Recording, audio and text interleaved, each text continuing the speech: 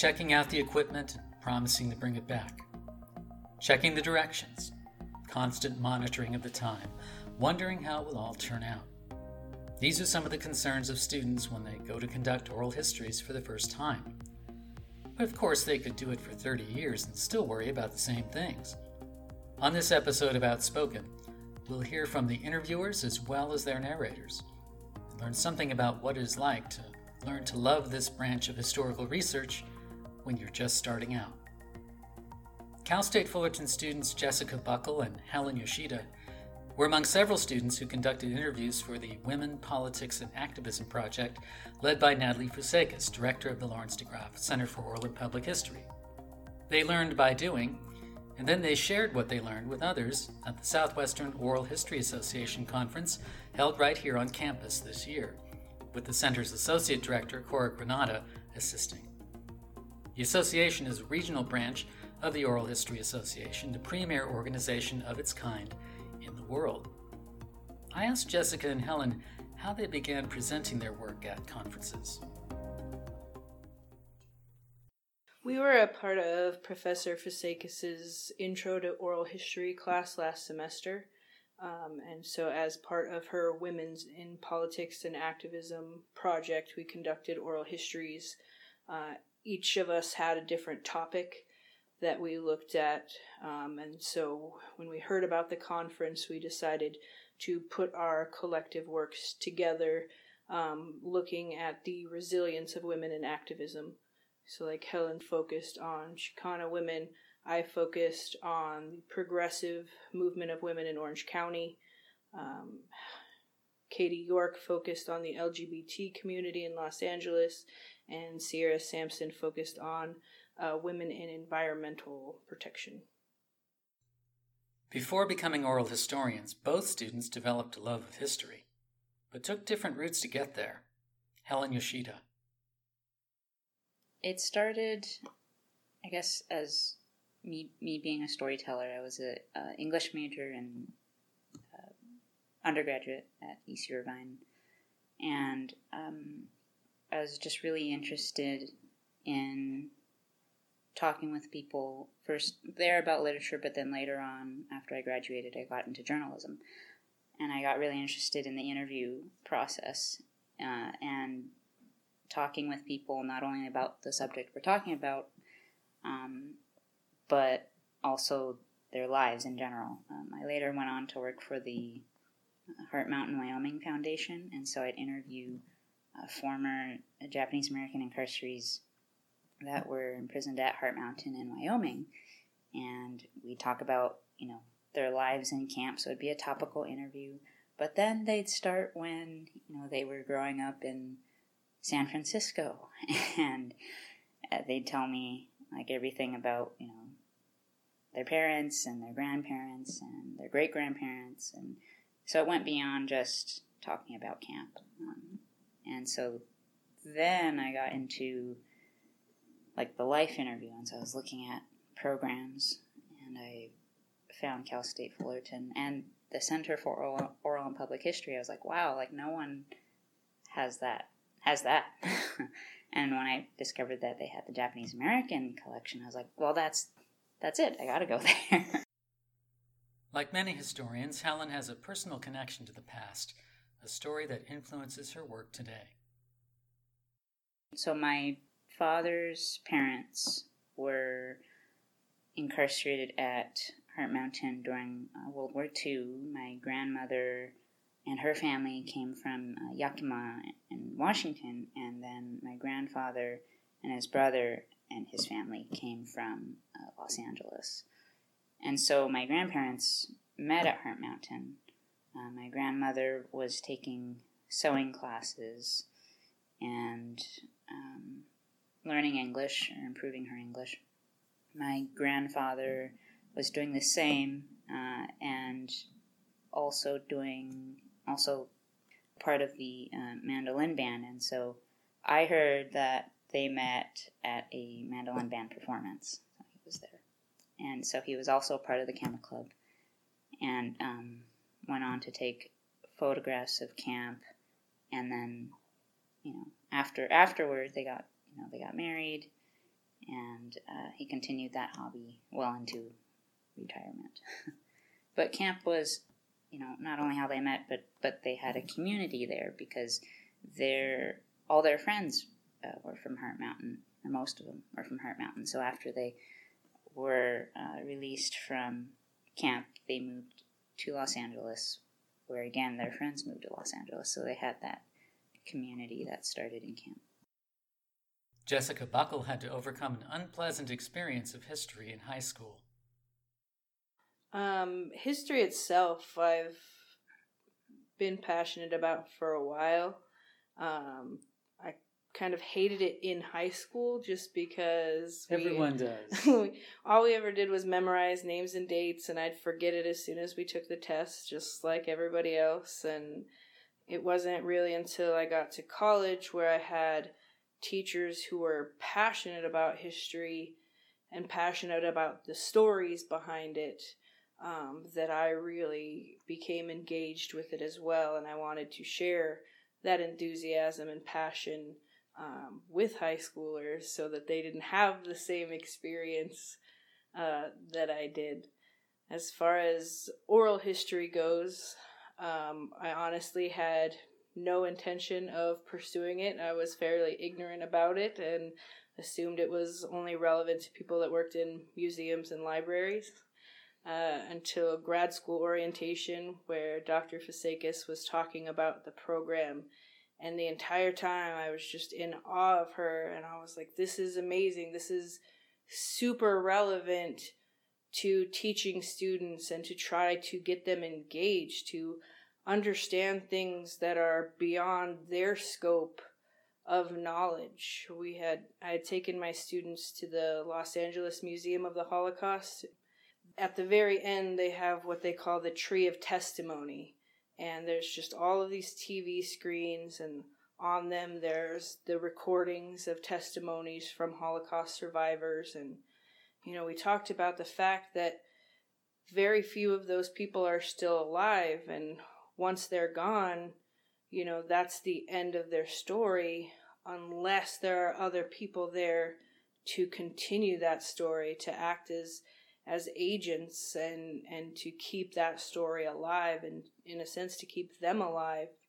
And so it was associating those two things that I was like, wow, I could really use this in the high school classroom to try to make history come alive for students. Becoming excited about oral history was one thing, actually becoming practitioners another. For the WPA project, Helen and Jessica interviewed 2 people each. Helen Yoshida.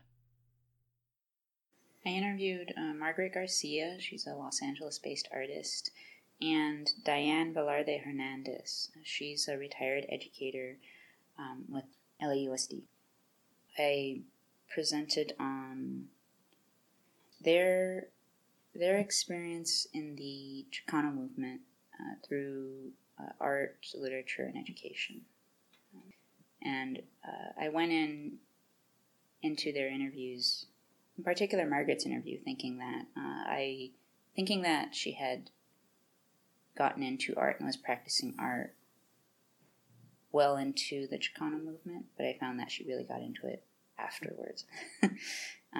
But in talking with her, I found that she creates Chicana art because she's Chicana herself. So. It took me a while to get to the point where I understood the relevance of painting a portrait and that social discourse and interaction that I have with other people. I treat people as human beings. I don't deal with cliches and stereotypes and groups of people, and I have some kind of iconic image of what they're supposed to mean, and they've got their fist in the air, and we've got the Virgin of Guadalupe and the farm worker flag, and all kind of a cliche. Not that I can't paint those things, not that I don't respect those things, not that they don't pertain from time to time, but if you can't look at a human being as a person, and it's just a social, political issue to you and it's not attached to a human being? I mean, what are we really talking about here? You know, my friends are part of my community. Oh, you can't paint that one because he's not completely Mexican. And you can't paint that one because they're white. You can't, I mean, what is that? I mean, people are just people. You know, I'm a Chicana. That's why my work is Chicana. For Diane, she always knew she wanted to teach. So that desire to teach went into what was part of her experience in the Chicano movement, because she actually taught a class on Chicano studies in high school, because she felt that her teacher didn't have that experience to speak about her culture and her community. Jessica focused on 2 Orange County women. So I interviewed Karen Reisdorf and Felicity Figueroa. I met them. I was looking online, trying to find different women's groups in the area to contact, to try to come up with an idea for my paper for oral history. And one of the groups that I came across was Women for Orange County. And they had their 37th annual suffrage lunch this last August. It is the longest running women's event in Orange County. So Karen invited me to be her guest, and so I went and sat with her and talked with her about it. And then while there, they are honoring women who have made significant contributions to the community. So they had a woman who was talking about her involvement with Planned Parenthood and helping Hispanic women get reproductive health care. They talked about Friends of Orange County Detainees, which are people who go and talk to those who have been incarcerated by ICE and give them, friendship and someone to talk to and try to help them while they go through that process. And Felicity was one of the speakers, and she was talking about how you can see through all of these organizations how Orange County has shifted. And it's the thing that she said that stuck out to me the most was, this is no longer our grandmother's Orange County. And so that kind of became the name of my paper and my focus. And I looked at how, these different women's organizations, from the National Organization of Women to Women for Orange County to the Orange County Equality Coalition, Orange County Friends of Detainees, how all of that has kind of demonstrated that the, previously conceived notion that Orange County is and always has been and always will be this bastion of conservatism isn't the only narrative that exists. Yes, there are, conservative areas and there are conservative people, but there are also people who are more progressive and who are fighting for change. Right after the election, I think I was one of the people who was sent an invitation to this primary group that was trying to decide if we were going to do an Orange County Women's March or if we were going to organize buses to go to LA. And I was one of the ones that said, you know what? We need to do a march here for 2 reasons. So that the outside world will see this is not your grandmother's Orange County. And 2, so that people who are living in Orange County realize that there is a very vibrant, strong, progressive movement here. Because so many of the people are like those people that I first met when I was going out with my Democratic list. They think Orange County is still full of Republicans and little else. I once had a drama teacher tell me that if I wasn't nervous before I went on stage, I didn't care enough. A little nervousness for an interview is a good thing, too. I do get nervous because I'm unsure of what the outcome will be, even if I know them. So Margaret was my mom's roommate, and so I had met her when I was little, and we had purchased her artwork before, and so there was that familiarity, that camaraderie, but still I was nervous going in and talking with her, as oral historian as a graduate student, as not just a kid anymore, and to ask her about her life and serious questions. And for Diane, I was even more nervous because I did not know her growing up. I had wanted to interview her because I read a book about Consafos, which was a Chicano magazine published by Cal State LA students, and she had her work published in it. And the in that anthology about Consafos, she was the only one of the only women interviewed in it, like that had a chapter. So I was like, wow, she must have something to say. And so I found her through my mom, because my mom knew Sergio Hernandez, her husband, and so that's how that happened. But yeah, talking with her again, asking serious questions,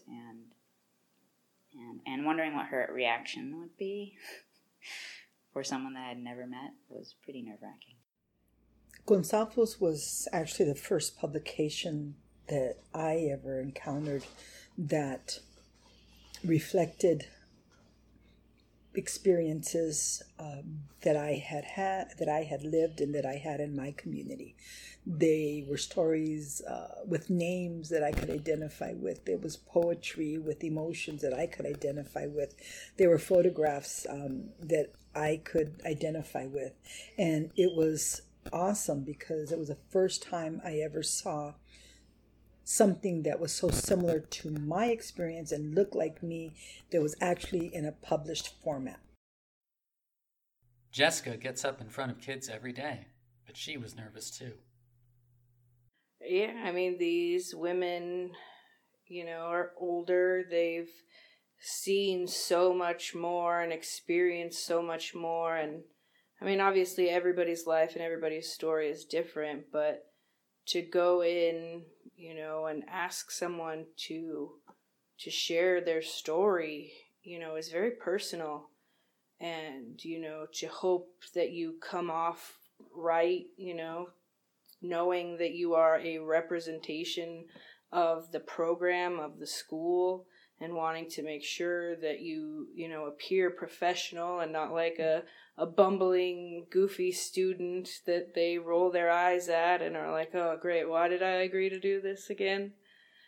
So it's very nerve-wracking, to be a part of that process, but it's also an extreme honor to be witness to someone's story and for them to allow you into their homes and to share, personal details about their life and their struggles and the things that they've been through, their hardships and the things that they've overcome. And, it creates a bond that you have with them, and you kind of serve as a protectorate of their story, and you are very careful in the ways in which that story is shared and displayed.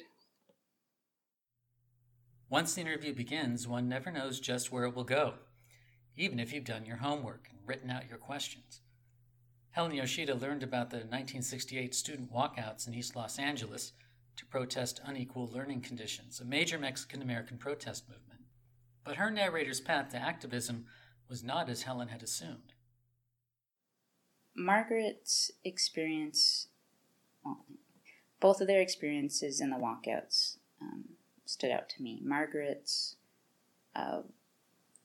was interesting because she said that she did not participate in the 1968 East Los Angeles walkouts. And I really wanted to know why that was, because I had thought everyone had walked out. And she explained that she was a senior at Roosevelt High School, and she was also on a grant to be there because she was living in Monterey Park. And so her getting permission to be there was, she didn't want to jeopardize that. And so she chose not to do that, but she later on spoke in front of the Board of Education about that the walkouts were a good thing, and that change should happen and that they should demand better education. Diane's was her experience in the walkouts also stuck with me. She was very proud to be a part of that movement because she was proud of the group of people that were saying no and demanding, their rights and educational equality, just like everybody else. I think what stuck out the most was her ability to lead at such a young age. She was 16 when she was teaching that class, the Chicano studies class, and it's like, wow, like to be a teacher and to know you want to teach at that young of an age was pretty remarkable. Jessica Buckle quickly came to admire the women she interviewed about activism in Orange County. Karen was a very surprising because she's very petite and kind of a little softer spoken, but she also had a story that was basically like, I'm not taking any man's nonsense and no one will tell me that I'm not as good as a man. And so she really talked about how, she'd grown up in a one-room schoolhouse in New York in a farm area, that had been the same schoolroom her father had gone to, and how she would like taunt the boys with snakes because they taunted the girls, and she wasn't going to be left out of that, and she wasn't going to let girls be the only ones screaming. To wanting to pursue a degree in higher science, and once she got there, she got a scholarship, and they told her, you should just quit now. Women don't go into this field. You should just marry this nice guy over there. And she eventually did end up giving up and quitting her dream of school for a while, but she ended up going back and had a lot of struggles herself. But she lost her husband at a very young age and then had to become the primary, caregiver for her family, the primary income. So she'd been through a lot, but she wasn't, ever going to let anybody tell her she couldn't do what she wanted to do. The first awareness I had of boy-girl was I was 10 years old. And in the spring, the garter snakes would breed and have their litter underneath in the leaves and needles of the hemlock trees in our playground. And the boys would always knock us out of the way and get out the door first and get to them. And then as the girls would come out to recess, they'd chase us with the snakes to make the girls cry. Jeez. But at the age of 10, I got out there first. And you know what? Those boys cried just like the girls. You chased them around with snakes? Yeah, they were just little worms, and the boys were just as... And I thought, there's not a male superior to me. No boy's better than I am. So that started me thinking about along those lines. Plus, as I said earlier, growing up in the era of Marilyn Monroe, there was nothing extremely feminine or coy or trying to attract a boy that was going to exist for me, and I decided I'd be smarter than any of those boys.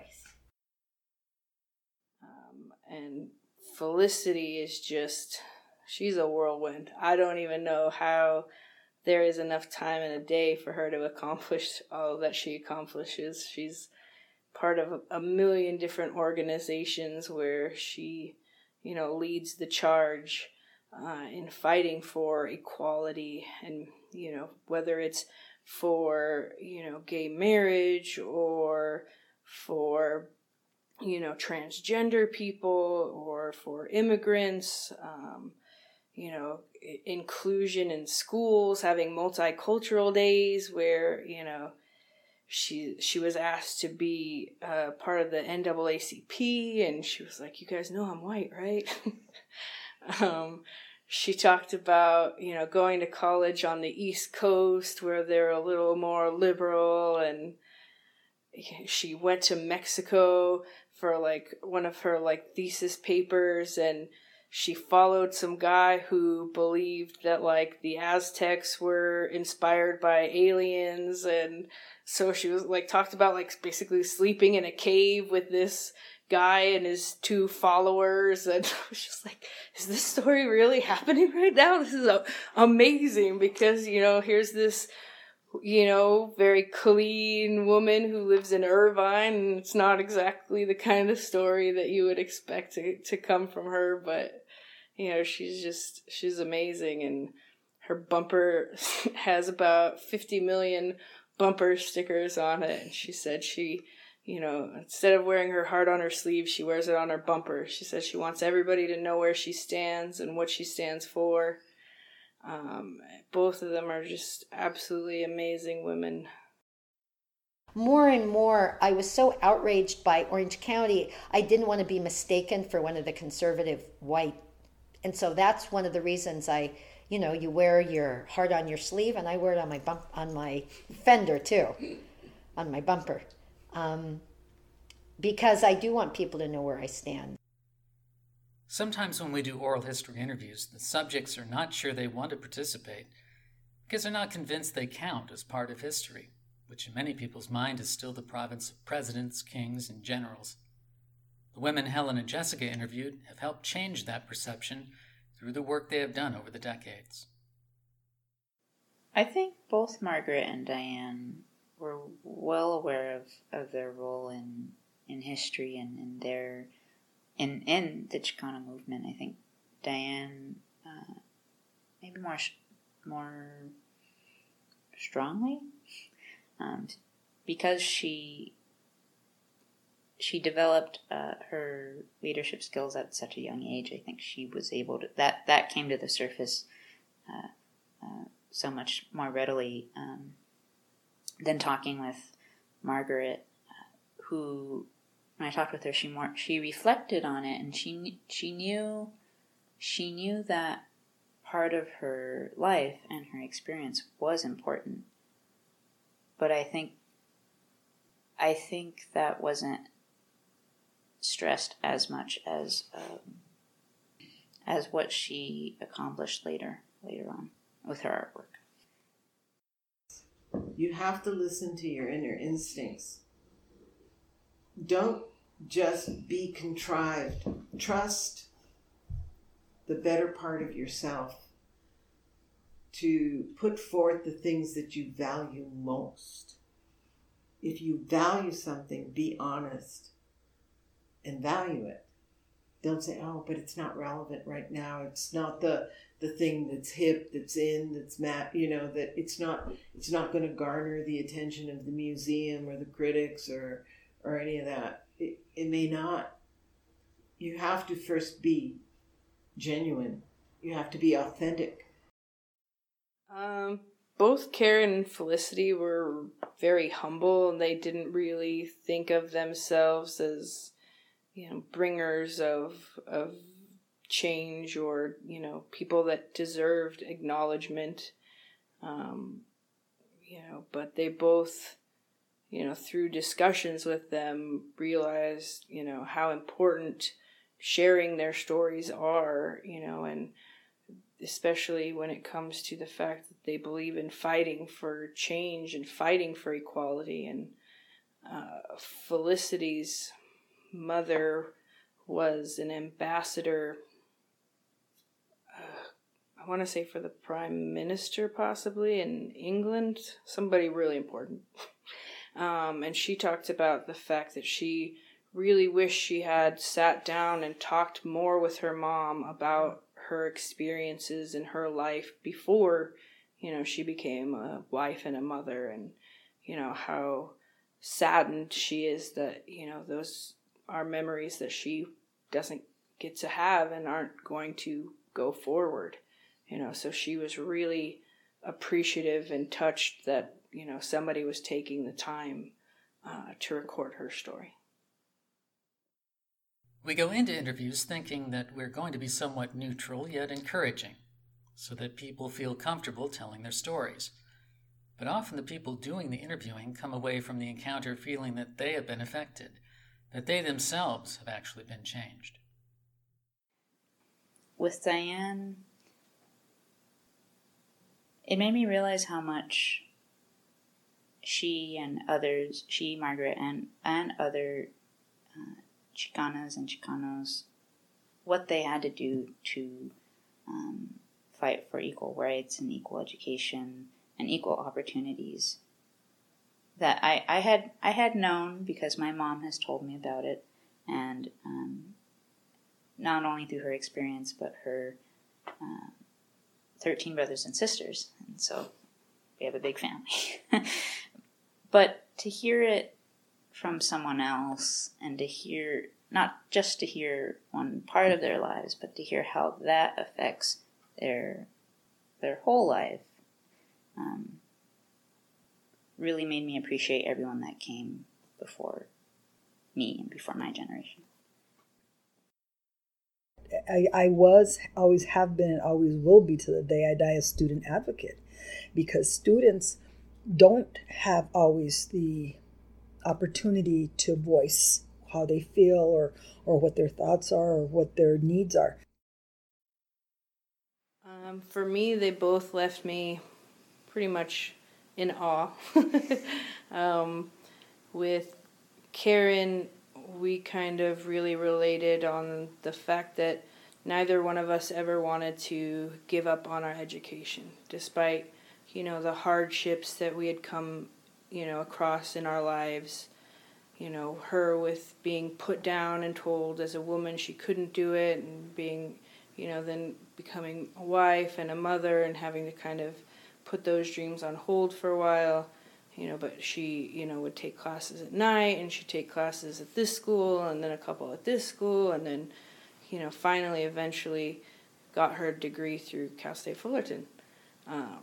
And so she, never gave up, and made me think of my own grandmother, who told me that the education is the one thing that a man can never take from you. And so, that kind of has always stuck with me through my entire life. And I knew, no matter what I did in my life, no matter, the struggles that I've been through and the hardships growing up, and, it took me 10 years to get my bachelor's degree, but I did it. I didn't give up.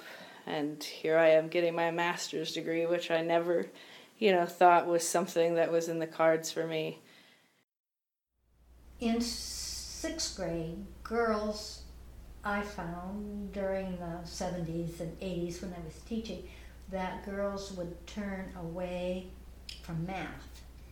And I pounded it into them. You don't know when you're going to need that. You don't know when you aren't going to have a husband, that you are going to be able to have to do that on your own. And I just felt that was a very important part of my teaching. Yeah. So you really kind of emphasized to them the opposite of what you had been encountering in your childhood, teaching these girls that just because they were girls didn't mean they couldn't compete, that they couldn't be mathematicians or scientists or whatever they wanted to be. Whatever they wanted to be, and not to let any of the boys tell them that they weren't good enough. For Felicity, it really, made me appreciate the things that people are out there doing every day, that go unnoticed, that aren't, the headlines of the newspaper, and, really made me think about, am I providing the best equal opportunity education that I can provide for my students, and am I meeting their needs based on who they are as individuals, whether they're gay, straight, transgender, Hispanic, Asian, Caucasian, whatever the case may be. Am I meeting their needs and giving them what they need to become productive members of society? And it also left me thinking about how little I do for others and helping the community, and I mean, right now, unfortunately, all of my time is spent on homework and writing papers when I'm not grading papers, but, hopefully one day I can be, just as, I don't want to say just as productive as Felicity, because I don't think that's really possible for most people. She's a superhero, but, I'd like to be, helping inspire change and, leading by example for my students. Jessica and Helen are both at the beginnings of their careers. One is a teacher, the other a writer. I asked them what impact this work might have on the way they think about teaching students and writing for an audience. I think it provides a context for them to relate to and to understand. They can sit there and they can read a textbook and they can Google things on the internet, which has pretty much replaced them even looking in a textbook. But they're so far removed from the actuality of life. The fact that history is being made right now and the history that has been in the past. We talked about World War I and they got it, but they didn't really understand what it was like to be in the trenches and to really understand shelling and, trench foot and shell shock and coming home with PTSD, and so I think, no matter what the topic is, by being able to hear these stories, they understand that that was really somebody's life. That was somebody's experience. That it's not just something, that we know happened, that we at a personal level can relate to it. I mean, I remember sitting in Fasekis' class and she was showing us, I think it was the El Toro project, and she was showing us the interviews. And one of the gentlemen was talking about voting. They were enlisted and they were supposed to vote, and only 2 people voted. And the guy in charge came out and was really upset and was like, "What? Why haven't more of you guys voted? This is ridiculous. This is part of democracy. Like, you should be doing your job." Only to realize that none of them were old enough to vote. They were all serving their country. They were fighting. They were willing to sacrifice their lives. And none of them could even vote for the president that sent them to war or would bring them back. And to share that kind of experience with students, I just think is kind of chilling, and it really brings, that message to the forefront for them. It gives me a sense of pacing and timing, like how people construct their stories, their reflections about their lives. It also gives me a sense of dialogue between the narrator and the interviewer, but also I guess between themselves, if they're really thinking about something and they start on one trajectory and then they change paths, and to not necessarily mimic that, but in historical fiction, make the reader feel like what they're reading has happened to them, or they have experienced it somehow. I think oral histories are good for that. Meanwhile, the Women, Politics, and Activism Project continues. More than 150 Southern California women have told their stories since 2013. You can sample some of those interviews at the Lawrence DeGraff Center for Oral and Public History website. For students like Jessica, the project shines a light on the way women are significant actors in history. I mean, as you mentioned earlier, as far as, women who don't really see themselves as makers of history, I think that is where probably part of the biggest importance of the project comes in, is that these are regular, everyday women, moms and daughters and sisters and wives, and they're out there trying to affect change, whether they're conservatives, whether they're liberals, it doesn't matter. They're all unified in the fact that they're women, stepping out into a public sphere, which was, it still isn't necessarily very encouraged. Ready to take that, backlash of, for them stepping into a role that's primarily delegated for men, and getting their message out there, and so by recording these stories, we're showing that their stories are important, whether they believe them or not. They are important, and they should be shared, and they should be documented, so that in 100 years, when God knows what's happening in the world, we can look back at this piece of history and this part in time and really reflect on the lived experiences of these women. And, maybe we are looking at the changes that they made happen. And even though they thought their voices were small, they were still powerful. So Helen and Jessica checked out the equipment, made sure they knew their way, showed up on time, overcame their nervousness, recorded the stories of 4 remarkable women, and even presented their findings at an academic conference. But the Helen and Jessica who shared their stories with us on this episode are learning how much they have to learn, and how discovering and recording the stories of others changes one's own story in surprising ways. That's all for this episode of Outspoken. Thanks to Helen Yoshida and Jessica Buckle for joining us.